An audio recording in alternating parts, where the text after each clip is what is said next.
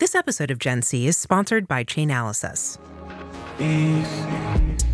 Welcome to Gen C. Gen C is Generation Crypto. These are the people who were raised on a different philosophy on how they look at money, how they look at identity, how they look at privacy, and how they reimagine their relationships with the communities and companies they interact with. We focus on how Web2 and Web3 brands are building for these audiences. I'm Sam Ewan from CoinDesk, and our co-host is Avery Akineni from Vayner3.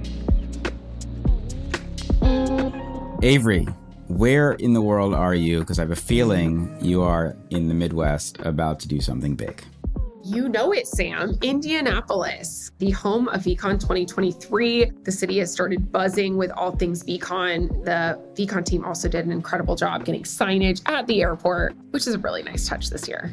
Fantastic. Well, good luck on all of that. I know when this comes out, VCon will have already been a success, so we will talk about it soon. But I look forward to seeing everything happening on the crypto Twitters and in our Telegram groups as always. But first, let's talk about what's been happening this week. You and I have had an interesting conversation about pudgy things.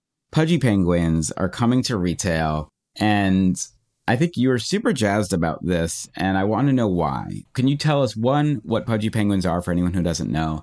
And two, what Luca Net said, who's bought the IP for Pudgy Penguins, that got you so excited about the new opportunity. Yes, absolutely. I know I shared this with you earlier because I was really impressed by Luca's articulation of what he's doing with Pudgy toys. And they've done some stuff with toys in the past, but this seems like a whole new dimension. And, he popped on a Twitter space today, and I honestly have not had time recently to be on Twitter, but I was tuning in because there's this incredible woman from VFriends called May who was speaking, and I wanted to support her. So I popped on, and she was wrapping up, and Luca hopped on to talk about what he was building with Pudgy Penguins. And this new toy collection, which is actually coming out on May 18th, has two parts that really got me interested. First is he's actually licensing it from the holder. So if you had Pudgy Penguin number 139, you actually benefit from that from a licensing perspective, which has been a theoretical use case that many NFT projects have talked about and I have not seen really take off. So he actually is making that happen, which is impressive. And what also really impressed me was his strategy around galvanizing his super leaned in Web3 community to jumpstart the Amazon algorithm. One thing I see coming in the very near future is a move away from brands thinking of Web3 as a standalone initiative, doing that horrible backwards 3 thing instead of an E, like that, I'm going to do something that's targeted to NFT community. That's over. The new move is integration and integrating your Web3 strategy into your sort of core marketing mix. And Luca is a great example of someone who is at least speaking about doing this by launching his toys first on Amazon. And he spoke about leveraging the Pudgy fam to actually buy from Amazon, jumpstarting their algorithm, which is how Amazon sort of optimizes how most people see what they see on Amazon, and then sort of having that machine continue building. There's a whole strategy around Amazon FBA and reviews and all of that. And Luca comes from a world where he's done a lot in the e-commerce space. So he's going to use his hyper-engaged community to get that flywheel started. And then I'm sure he'll follow all those best practices. And then he also shared this multi-layered product strategy that I thought was really cool. There's going to be mass available on Amazon and subsequently at big box retail. And then there's going to be this really high-end collectible for more of the collector audience, which will be sold separately at a higher price point. And all of this comes in some amazing box, apparently, that also gives you a Polygon NFT. He was sharing some information about a birth certificate, which I need to learn a little bit more about to better understand my perspective. But I just thought it was a really multi-layered strategic approach that taps into appealing to his existing holders and also growing the pie, which is ultimately a good thing for everyone. So I think a lot of times people in the world of NFT communities, of which Pudgy Penguins is one, think it's like an or a competition, or it's, X versus Y. And to me, like, the opportunity is expansive. And I love cheering on, Web3 native brands who are trailblazing and doing different things. It was the first time in months I felt genuinely impressed by something that a Web3 native brand was doing. No, and I think that what you're talking about, and now that you framed it like that, makes a lot more sense. I think that the idea of someone who, Frank DeGods, for example, really understands the social algorithm and plays that game super well. Sounds like Luca Nets really gets the e-commerce one and is trying to play that game. So we are looking at people who understand modern media and marketing, basically, and how to game those, but really on behalf of larger communities, which I do think is a pretty special thing. There's two things that I was salty about. One was when Pudgy Penguins came out, there was some other collection called like Fat Feathered Friends or something like that, and I bought the wrong collection. So that's really why I'm salty, is because I didn't get a Pudgy Penguin when it came out. And two was the other side of it, which is just an Amazon problem, which is, you search Pudgy Penguins on Amazon and you get all these products that look a little subpar quality-wise. And I didn't know if those were also part of this ecosystem. So the ones that I was looking at, I was like, this kind of feels like a carnival prize. It doesn't feel like something that has value. And I think that was one of the challenges, that I wasn't looking at the right product, which was just, frankly, today's version of Amazon search, right? Like that was the problem. But Sam, we saw the same thing happen with NFTs or scam t-shirts. Remember, we talked about that last week too. So last week we had Bobby on, somebody searches his t-shirts on Amazon and they bought the fake ones. That is an Amazon problem. That is an Amazon problem, not a Web3 problem. All right. Also, Avery, .swoosh's drop happened this week. So they had a little bit of technical issues on the first day. It looks like that's all been smoothed out. I was able to claim my box. I don't know if you had a poster in order to get yours. Hopefully you did. I know when our producer also had to rep to me that she claimed it before I did. Did you get a .swoosh box, and are you excited about this? What's your take on how they did it? Yeah, I haven't had a chance to claim mine yet. I do think I got a poster, so I need to do that. I've been slammed with VCon prep. And you have like 6 hours left, by the way. Yeah, exactly. And a bunch of things going on. I will get it. When I tried to log on, the site was down. So, that is one problem that continues to plague even the very leaders of this space. Web3 is hard. Apparently, websites are also hard when integrated with Web3. So I'm cheering on the Nike fam for sure, though. I really applaud their strategy and their continued commitment to building in this world. Yeah, absolutely. Final question I have for you before we get to our guest that I want you to introduce for us is, I know we've talked about AI a million times. Really interesting story this week about a Snapchat influencer that created an AI virtual girlfriend that you could basically buy for $1 a minute. And of course, like every great AI, it goes rogue and it starts getting hypersexual. And I just wonder your thoughts on, and I think about this through the lens of I already know people who are working on projects where the NFT gets you an AI companion. How do we keep this stuff from going completely rogue, in your opinion? I think the genie is out of the bottle with AI. It will go completely rogue. Yes, you can condition it. You can add parameters. And we're actually doing a lot of that with some of our partners right now, which is fun and interesting. I think, AI can be terrifying the more you learn about it, but it can also open up just so many incredible possibilities from an efficiency standpoint, a knowledge standpoint, a creative standpoint. I mean, sex has been an early adopter for technology so many times over. So of course this happened. It didn't happen with NFTs, as anyone who's ever been to an NFT conference could tell you, but it is absolutely happening in AI. And there's actually a company called Replica we've been following for the last few years. And, you can kind of customize your companion, which can be a friend, it can be a parent, it can be someone who's interested in a hobby that you're interested in. And of course, a lot of people took it down the path of sexy time. So they actually disabled certain features and it went viral because there's a Reddit group that was enraged about this. But I think that we're going to see a lot of that happening. Just like that Joaquin Phoenix movie, Her, a fundamental human condition is loneliness. And, this can help some people find that companionship. I think that we're in the very, very early days of understanding how to ethically use AI.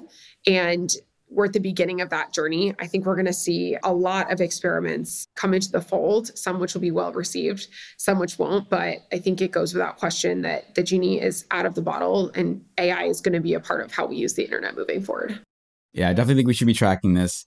From a dating strategy, I also have disabled many features. I just want to throw that out there. But let's get to our guest, Kate Rouch, CMO of Coinbase. Avery, I know you know Kate well. What are you excited to hear from her in our conversation after the break? Super excited to hear how Kate shares her marketing journey from Web2 to Web3, how she leads marketing at a company like Coinbase. They've got a big job ahead of them and they've been through some choppy waters. And Kate is that type of a person with a cool head, a clear vision who can, steer the ship through stormy seas. So I'm really excited to hear her share what that journey has been like. Amazing. All right, guys, after the break, we will come back with Kate Rouch and we'll see you soon. Web3 offers budding opportunities for brands to create more value for their customers, engage fans, and build immersive community. But that doesn't come without its risks. Chainalysis helps Fortune 500 brands better understand and manage the risks in Web3 through proactive assessments, on-chain monitoring, investigations, training, and more, so that they can focus on building a roadmap for long-term growth. Learn more about how Chainalysis can help your company grow in Web3 at chainalysis.com/GenC. Kate, thank you so much for joining us today on Gen C. You have had such an amazing career, from scaling the Meta consumer marketing team from, I think I read it was 3 people to 900 people, and now being at Coinbase for a couple of years. So I'm super honored to have you here as a guest. Thank you so much for making the time. And I would love if you can share a little bit about yourself, a little bit about Kate Rouch. Sure. Well, Avery, thank you so much for having me. I'm so happy to be here. Huge fan of the pod. So excited for the conversation. As you say, I joined Facebook in, I think, 2010.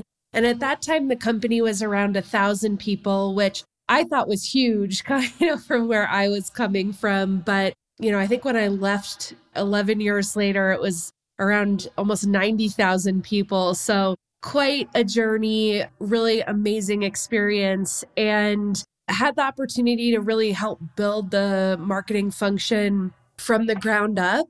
I started in product marketing and then ultimately, had the experience of building a variety of different teams across a variety of different brands, ultimately running brand and product marketing for all of the big apps. So WhatsApp, Instagram, Facebook itself. And then I also stood up, and I think will be relevant to parts of this conversation, a public affairs marketing arm. So kind of working on some of the elite and policy communications that we did. Oh yeah, that sounds like that might play a huge role in what you do today. So that's a nice little deja vu. So Kate, how did you go from working at arguably one of the biggest Web2 giants into working for one of the biggest Web3 giants at Coinbase? How did you get interested in crypto? How long have you been, following and a part of this space? Absolutely. Well, I think there are a lot of similarities at the end of the day. So, always attracted to founder-led companies. I love building things. I love making things. I think it's in the DNA of so many people in this space. And what first attracted me to Meta was, and, Facebook at the time, was the vision, was the focus on kind of bringing new technology to, communications and social media, and then ultimately across so many different industries, commerce, gaming. There's really not an industry that social media hasn't touched now, but that very much wasn't the understanding of social media at the time I joined. People thought of it as a place where college students posted pictures of their lunch. And honestly, if you at the time I joined Facebook sort of shared some of the vision of what we at the company knew we were doing, people really would have looked at you kind of quizzically and not understood what you were talking about. I really see so many of those same kind of trends where we're at the precipice of, I think, a true revolutionary disruptive technology that can modernize so many aspects, yes, of the financial system, but really across the board from, obviously creator royalties. I know you guys have talked about ticketing on the podcast. There are just so many industries that can benefit from this technology. And I really saw that in crypto. I think also working for one of the big centralized Web2 giants, some of the opportunities that, crypto and Web3 offers for decentralization, privacy, portable identity systems across the web, I really got a front row seat to why those things are going to be kind of the fundamental building blocks of the next phase of the internet. It feels like you were kind of pretty early in the social experience and now came in pretty early still in the crypto experience. Are there similarities that inspire you across both these sort of innovative technologies that were both so disruptive and, both when they came out, but both had the promise and still have the promise to change the world? What were you seeing that it was exciting to you as a marketer? Yeah, I think one of the big innovations of the read-write web of social media is having a dialogue, so it's no longer a monologue in terms of conversation in the public sphere. And really seeing what can happen when people can have access to tools that, previously only elites or mediated platforms like media companies had. I think we really got a front seat to just seeing these incredible, whether it was, dollars raised for different charities, kind of different causes, and, changing the landscape of what's possible in so many different arenas. Frankly, I think Web3 takes that to the very next level. And it actually helps incentivize people and share the benefits of the value that they're creating in the world by participating.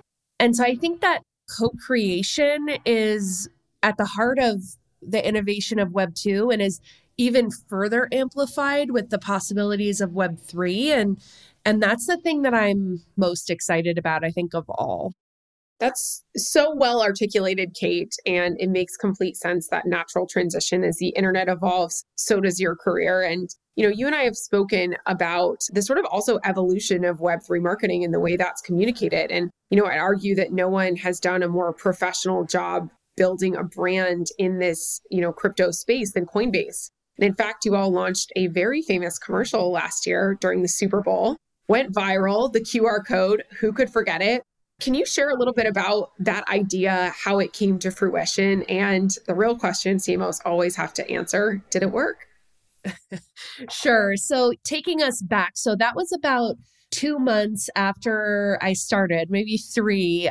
And it was actually the first national ad that Coinbase had ever run. So let alone the first Super Bowl ad, the first ad, period. So definitely a high stakes moment for the company. As you guys know, we were one of, I think, 8 crypto advertisers in that game. And, I think there was a lot of path of least resistance would have been to do kind of like a big celeb studded activation. And that's what we were seeing kind of a lot of, not just crypto brands, but that's just a kind of a Super Bowl formula, right? It's humor, it's celeb, etc. But as we know, being in Web3, like there is nowhere that authenticity matters more than in brands where you're interacting in such a deep way with your community. We can't be a different brand in mass channels than we are with our kind of core crypto native constituent. And our executive team is very, very clear on that. What is our DNA? Who are we, et cetera? So, as a new CMO, I think I initially brought work to the table that was more traditional. And to the credit of the company, it was good work. Like it's the kind of work that's not going to get you fired. Great creative executions, really talented people that would have worked on and produced that work. But it just wasn't what Coinbase was going to do. So we actually had to go back to the drawing board really, right before the game, like weeks before. We did not have an idea that was going to go. So it was definitely was feeling the burn there for sure. And we came up with this idea. And what we really wanted to do was kind of take internet culture to a different channel. And I think really thinking about Web3 tools as a way to meet our customers where they are and combine, because they're not just watching linear TV. They're not just on YouTube. They're not, just in Discord. They're across all these channels. And so I think kind of teasing for people this inside knowledge of, because the QR code was bouncing around in a meme from The Office, which is pretty internet native. Like not everybody watching the Super Bowl is going to know that, but everybody watching the Super Bowl went through COVID and understands how a QR code works. And so I think trying to marry things that mass audiences would be delighted by and understand with kind of an Easter egg for the core community is really what kind of unlocked the magic there. I think we're also willing to really take a risk and fail, which is an important message, I think, for advertisers dipping their toes into Web3, but also just kind of into traditional channels of that was not guaranteed to work at all. But I think being willing to take the swing is what ultimately let us do something really interesting. Wasn't guaranteed to work, but it did, is what I'm hearing. It did work, yes. I feel like I remember stories of the site going down and you guys got so much traffic. But I also think there's such a key lesson for marketers, which is having something that sort of is a zig to a zag is what makes you stand out. And to your point, we had the Matt Damon commercial, we had the Larry David commercial. There was a lot of big, let's throw a ton of money ad personalities, which is such a Super Bowl trope. And I think you guys stood out so much because it was so anti what every other commercial was there, which I think is just such a good lesson. Because even now, I think we at CoinDesk work with most of the big brands that come out of the crypto space specifically. And it's so interesting to see as they evolve, because a lot of them are these deep engineer like types and very big brain tokenomics thinkers, but they don't understand that marketing is an emotional game, and that standing out is not something that's easy. You guys were able, I think, the action of getting someone to take their phone out because they thought they would miss out on something is like, there's a reward mechanism there that people don't understand how valuable that is. Yeah, and it was, I would say, successful kind of beyond our wildest expectations. I think 20 million people visited the site in the first 60 seconds that the ad ran. We went from 186 in the App Store to number 2. And I think got, hundreds of thousands of new signups all the way through, kind of our KYC flows, et cetera. So it was for sure a very successful activation for us. I mean, not to mention the earned media, because you guys were talked about so much afterwards that was a big moment. Yeah. That was an incredible moment. Everybody around me was like, what is this QR code? Which is hilarious to see. So Kate, that was almost 18 months ago now. How has the world of marketing evolved since then? How has, your role as a CMO evolved since then? A lot has happened since that Super Bowl commercial hit the airwaves. Yeah. So listen, a lot has changed since then. I think almost immediately after that ad ran, because that was last February or February of 22. Yeah. And the Fed started raising rates and realized that kind of inflation was not transitory. We started to see, a big change in the crypto market, some of the implosions of the last, year and a half began. And, the market really, really changed. It changed in tech overall. And we're sort of all, I think, seeing the cascade of that. While very painful, I think it's been also a very healthy back to the basics time for crypto. I think we've all had to focus on really the core of making our case to the consumer, to various audiences. And how we're really thinking about that is at the highest level, our brief needs to be about why crypto. So, Sam, you were talking about there are so many amazing technical minds in the space. And I think there can be so much excitement about the tech itself that there can be a tendency to start with the look at all the cool things you can do and the sort of how. But what I think our core point of view and insight over the last year has been is we actually need to help people understand why. Why should they care about this technology? Why should they even think about this as something beyond a speculative asset class? Why does this matter? And so that's really what we've been trying to focus on. We've all seen 2023 be super volatile, right? We had 3 arrows. We had Voyager last year at FTX. And I think this year has reset. I think there's a lot of people who are very hopeful now that there is an opportunity to tell a better story because that speculative layer maybe pulled back a bit. But you guys also you're kind of doing the hard work, right? You guys are talking to Washington. You're helping to convince people that this is legit stuff and you should take it seriously. You're working on everything from security to how people should approach assets. And I know you guys do a ton of learn content. So who do you think are the audiences that you're trying to kind of influence to consider crypto? Because we all believe in it, we're here. But I think there's still a lot of people who felt a little burned by what happened last year. What's the way you approach that? So again, I think what we've tried to do is take a big zoom out. And at the highest level, what we believe and have found through a variety of kind of research and studies is that the majority of Americans are not satisfied with the financial system. And there are a lot of reasons that they point to, access, bias, fees, how costly it is to use their own money. There are a lot of areas that are just simply not working for people. I think above and beyond that, we really see this increased pessimism about the future. So there was a recent study in the Wall Street Journal. It was a collaboration between the Journal and U Chicago. And it's a poll they've been running for something like 30 years. And it's kind of about overall economic sentiment. And this year, for the first year, something like 70% of Americans answered the question, do you think your children will be better off than you? Negatively. Like that 70% of the American public think their children will be worse off than they are. And so we really take that as an inspiration for what crypto is fundamentally about. I think there is a fundamental promise of an ability to help modernize this system that people do understand needs to change. And so, I think it's really talking to the broad American public at that level to help them understand, listen, this is a helper technology that can ease pain points that you feel and that can create kind of a faster, cheaper, more accessible system that can also create opportunity and jobs and economic growth, like many of the kind of the internet ecosystem in the last 20 years has done.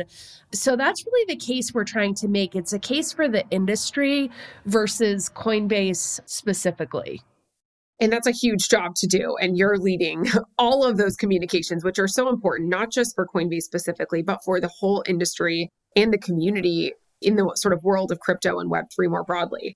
So, Kate, I want to switch gears a little bit because most folks listening to this will know Coinbase as a crypto exchange where you can buy, sell, trade crypto, but you all actually do so much more and your business is diversified in all these different ways. You recently announced a new product that will allow brands to build their own Web3 wallets, dubbed Coinbase WAS or Wallet as a Service. Can you tell us a little bit more about that? Because many of our listeners are on the brand side or marketing side. And I think this particular product is very relevant for many of the organizations that they represent. Yeah, of course. So one of the goals that Coinbase has always had is to abstract away the complexity of crypto and provide really easy to use, simple tools to kind of enter the Web3 ecosystem. And we have a long track record of doing that with a consumer audience. We also have a lot of tools, and this is something people don't know as much about our business, to frankly serve traditional finance and Wall Street. Many of the biggest companies and financial institutions in the world are clients of Coinbase with our institutional business. And so as we sort of have experience in bringing people into Web3 with really simple, easy to use tools, we really had this insight and have seen there are so many big brands that really want to bring and kind of leverage Web3 as a tool to build their brands and to achieve their kind of marketing objectives. The technology can be daunting for people. They also need, frankly, not to have to be crypto experts to get into the space. And so it's sort of with those insights in mind that we created Wallet as a Service. The idea is really, it's a plug and play API. I mean, we have some work to do. We're not yet at general availability, but so brands can really easily create their own wallets. This is not a Coinbase branded experience. So if you are, X brand and you want to integrate NFTs into your marketing efforts, you can actually build this wallet into your own proprietary ecosystem in a way that will be totally seamless for the customer. So they would just be interacting with your ecosystem with Coinbase kind of powering the specific tech that allows, you to actually provide NFTs as an example as part of your activation. Avery and I talk consistently about whether brands should have their own wallets, whether they should be using third-party wallets, the kind of idea of how do we make the UX easier? That's something we've all been trying to do. I remember being in crypto in 2014 and 15, where it was so hard to get Bitcoin or Ethereum into a wallet. And then my first main purchases were on Coinbase because like you guys had figured that out.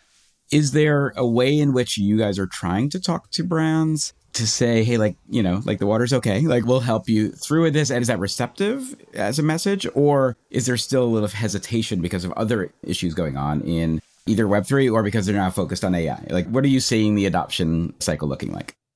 Yeah, so it's interesting. I mean, nothing, specific to share yet. We are seeing actually a huge amount of interest in large global brand advertisers they've been looking for these kinds of solutions, and we have a lot of very active discussions going.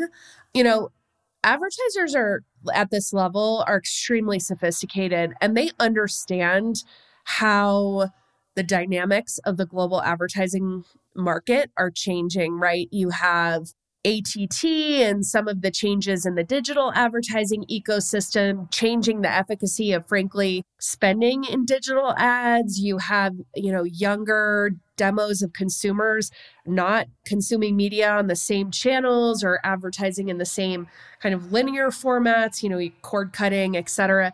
I would say we're definitely early. And I think, as you guys know, there's work to do to move these activations beyond kind of toys to programmatic things that actually move people's business forward, like we're seeing with Nike or a Starbucks or, many of the other companies that you guys have talked to on this podcast. But the interest has really surprised me, frankly, in this market. All these companies have teams focused on this.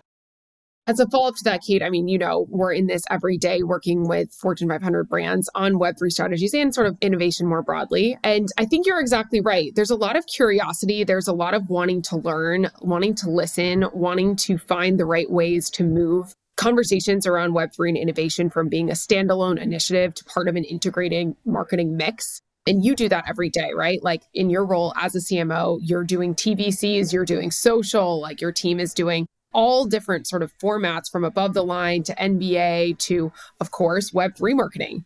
And I know you all have done an incredible job getting the community excited around products like Base. Can you speak a little bit about sort of your experience as a Web3 marketer? Yes. Well, at first I would say the community has been amazing and very generous as I've kind of gone through the rabbit hole there. I did not start out as a Web3 native myself or a crypto native. And I think really that's been part of it. Like someone gifted me my ETH address, just a random member of the community. I think that generous spirit and spirit of co-creation is just core to what Web3 is actually about. And so that's really made my job easier and more fun. So just a big shout out and thanks to everyone in the community that's helped. I think what you said is absolutely right, Avery, where, Web3 is part of our marketing mix. On-chain is part of our marketing mix. It's not a standalone activation. It's part of what we're trying to do overall. And I really increasingly think just like social before it or digital, it sort of started out for a lot of brands as this experimental little thing over to the side. And then over time became really a core part of any campaign that a big brand was going to activate. And I'm very hopeful and kind of confident that that's what we will see in an evolution with Web3 marketing. For us, we do have, multiple parts of our campaigns, including on-chain. I will say some of the on-chain activations just continue to blow me away in terms of just engagement and bang for your buck. Frankly, I know that's maybe a crude way to say it, but when we launched Base, which is an L2, and we did a campaign that kind of centered on an open edition NFT mint in partnership with Zora, which is a very Web3 native kind of pioneering company.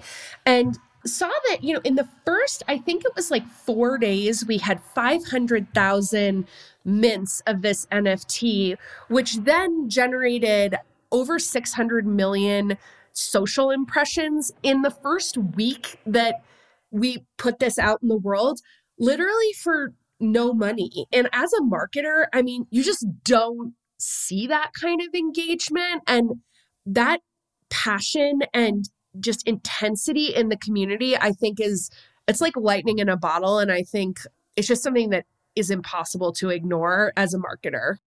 And Kate, I want to dive into that because I talk a lot about this and I learned so much from Avery in this conversation about thinking of classic marketing funnel strategies. And to your point, it's like you now have 500,000 people who have some asset that you can sort of understand their behaviors from whatever's on chain and it's transparent. But also you can then start to reward them and create surprise and delight, create additive experiences. I know you guys are doing something, I think at EDC in Vegas, where if you have the base NFT, you get to get into a special area to watch a show. And to me, that's the thing I don't think every marketer in a Web2 company gets. which is you've created something that's in someone's wallet so they feel like they have an ownership. You've given them the agency to say, I can keep it, I can sell it. But you've also then said by holding it, there's a rewarding nature. And we've seen now Nike has done this and Adidas has done this and Starbucks has done this and you guys have done it. And I don't think people get the power of what it means to have 500,000 loyal fans. And maybe they came in because they thought they were going to make money. Like, that's fine. But you then get to say and redefine what that relationship is. Is that part of the big unlock of what Web3 helps for mainstream brands? Yeah, I mean, listen, I think that loyalty and actually, I always use this example, maybe it's imperfect, but to try to help, folks at traditional marketing agencies, et cetera, understand like, what are we talking about? So obviously used to work at Meta and was a very avid Instagram user on multiple times a day, et cetera. My husband, much less so, right? So he's probably interacts with Instagram like once every 6 months. There's literally no way as a marketer, like I'm not treated any differently than my husband. What these tools allow you to do, to your exact point, is to let people opt in to say, I'm really passionate about what you're doing. I want to be more engaged with your brand. And then to surprise and delight them across many different touch points and channels. And so to the example that you're using, we actually have a variety of different NFTs and they're open edition, right? So they're not, it really kind of tamps down that speculative, like you're going to try to trade it or make money off it, and really gets people that are just interested in being part of the community and participating, and then allows you to really provide value add for them across a variety of different experiences that your brand is running. Like you mentioned, our sort of token gated experience at EDC, where depending on the number of actions you've taken with our brand, like if you hold multiple NFTs, you actually get an even more upgraded experience, et cetera. And we talked about this time and time again, that interoperability shouldn't only be about technology, but about community and the opportunity to say, to your point, hey, could we reward your audience just because they hold that? Like, how cool is that? And I don't think people still get it. To me, like, I get so jazzed about that. You get the opportunity to say, oh, I can see on chain who has this, and I can create something that if they like it, they come over. But just by holding something, you're being rewarded. And I think it's such a special opportunity for marketers. So Kate, thank you so much for taking the time to share your journey in the world of marketing and, your first almost 2 years at Coinbase, where you've accomplished so much in such a short period. We're very much looking forward to, continuing to cheer Coinbase on, and appreciate you taking this hour to be with us. It's my pleasure. Thank you, Kate. Avery, that conversation with Kate was great. What were your key takeaways? I know you guys work with Coinbase as well, so I think you have a little more insight than most people on the work that they're doing. What were your thoughts? For one, I think Kate is an incredible marketer and leader. And hear about how she's thinking about building their brand holistically with Web3 as one of those channels, because of course their audience naturally gets this stuff a million times more than if you're working at a CPG company or a bank or, a fashion retailer. But they still need to appeal to normal people too. So hearing how Kate's bridging those things together was great. I think for me, there was two things that were interesting. One is, and I didn't get to ask this question because I don't think there's an answer yet, but I was thinking about that. There was that moment when Facebook released that function or the feature where you saw the thumb up on every piece of content around the web and it would automatically publish back to your newsfeed, and the explosion of virality that happened there. That was both product and marketing genius in the same time. Do we think that crypto will have a moment? I don't know, NFTs started to be that in 21, crypto and Bitcoin started, in maybe 2018. I still don't think we've had that moment where it truly catches fire in a mass way. No, we haven't. The only killer use case we've seen to date is Bitcoin. And I know Coinbase, we didn't talk about this with Kate, but I know they're expanding dramatically into international markets. And I think for me, that's such an immediate, very clear use case is emerging markets. The dollars are so much smaller, but the use case is so much more clear. In the US, yes, consumers have negative perceptions around the financial system, but at the end of the day, it still works. We still have relatively stable currency. It's, worse than it's been in the past, but it's not disastrous. Where I think in a lot of emerging markets, it's just such a clear present opportunity, not in the future, but literally in the today. So I'm very interested to see how that space continues to grow. And maybe that's the catalyst that brings broader adoption to the Western world. Yeah, I was at an event earlier this week where someone mentioned that still only 10% of Africa is online. And so when you think of the 90% that's going to come, and then you think of countries like India, like there is such a vast market that crypto makes so much sense for. If we can figure out to minimize these pain points and to sort of ensure the fees are really low, it can transform entire countries in that way, which is such an exciting moment. I was also reading the stat recently that 70% of sub-Saharan Africans are under the age of 30. So like this is an entire generation of Gen Z because they haven't grown up with the traditional entrenched financial system. They're growing up now and they're young and they're going to need a new updated financial system. And they've never had checkbooks or debit cards or banks the way that we grew up with. So yeah, we should bring on a guest who has experience in that topic. Absolutely. All right. And with that, I know you are in Indianapolis right now, about to rock VCon. So we're going to let you go and do that. But thank you. And why don't you wrap it up for us? Awesome. Well, thank you everyone for listening to Gen C. Today we had an incredible guest in Kate Rouch, the CMO of Coinbase. Go check her out. Follow her on social. She's always dropping some gems. Go follow along what Coinbase is doing if you're not already. We, as always, appreciate any questions, comments, feedback, and hope to catch many of y'all this weekend at VCon.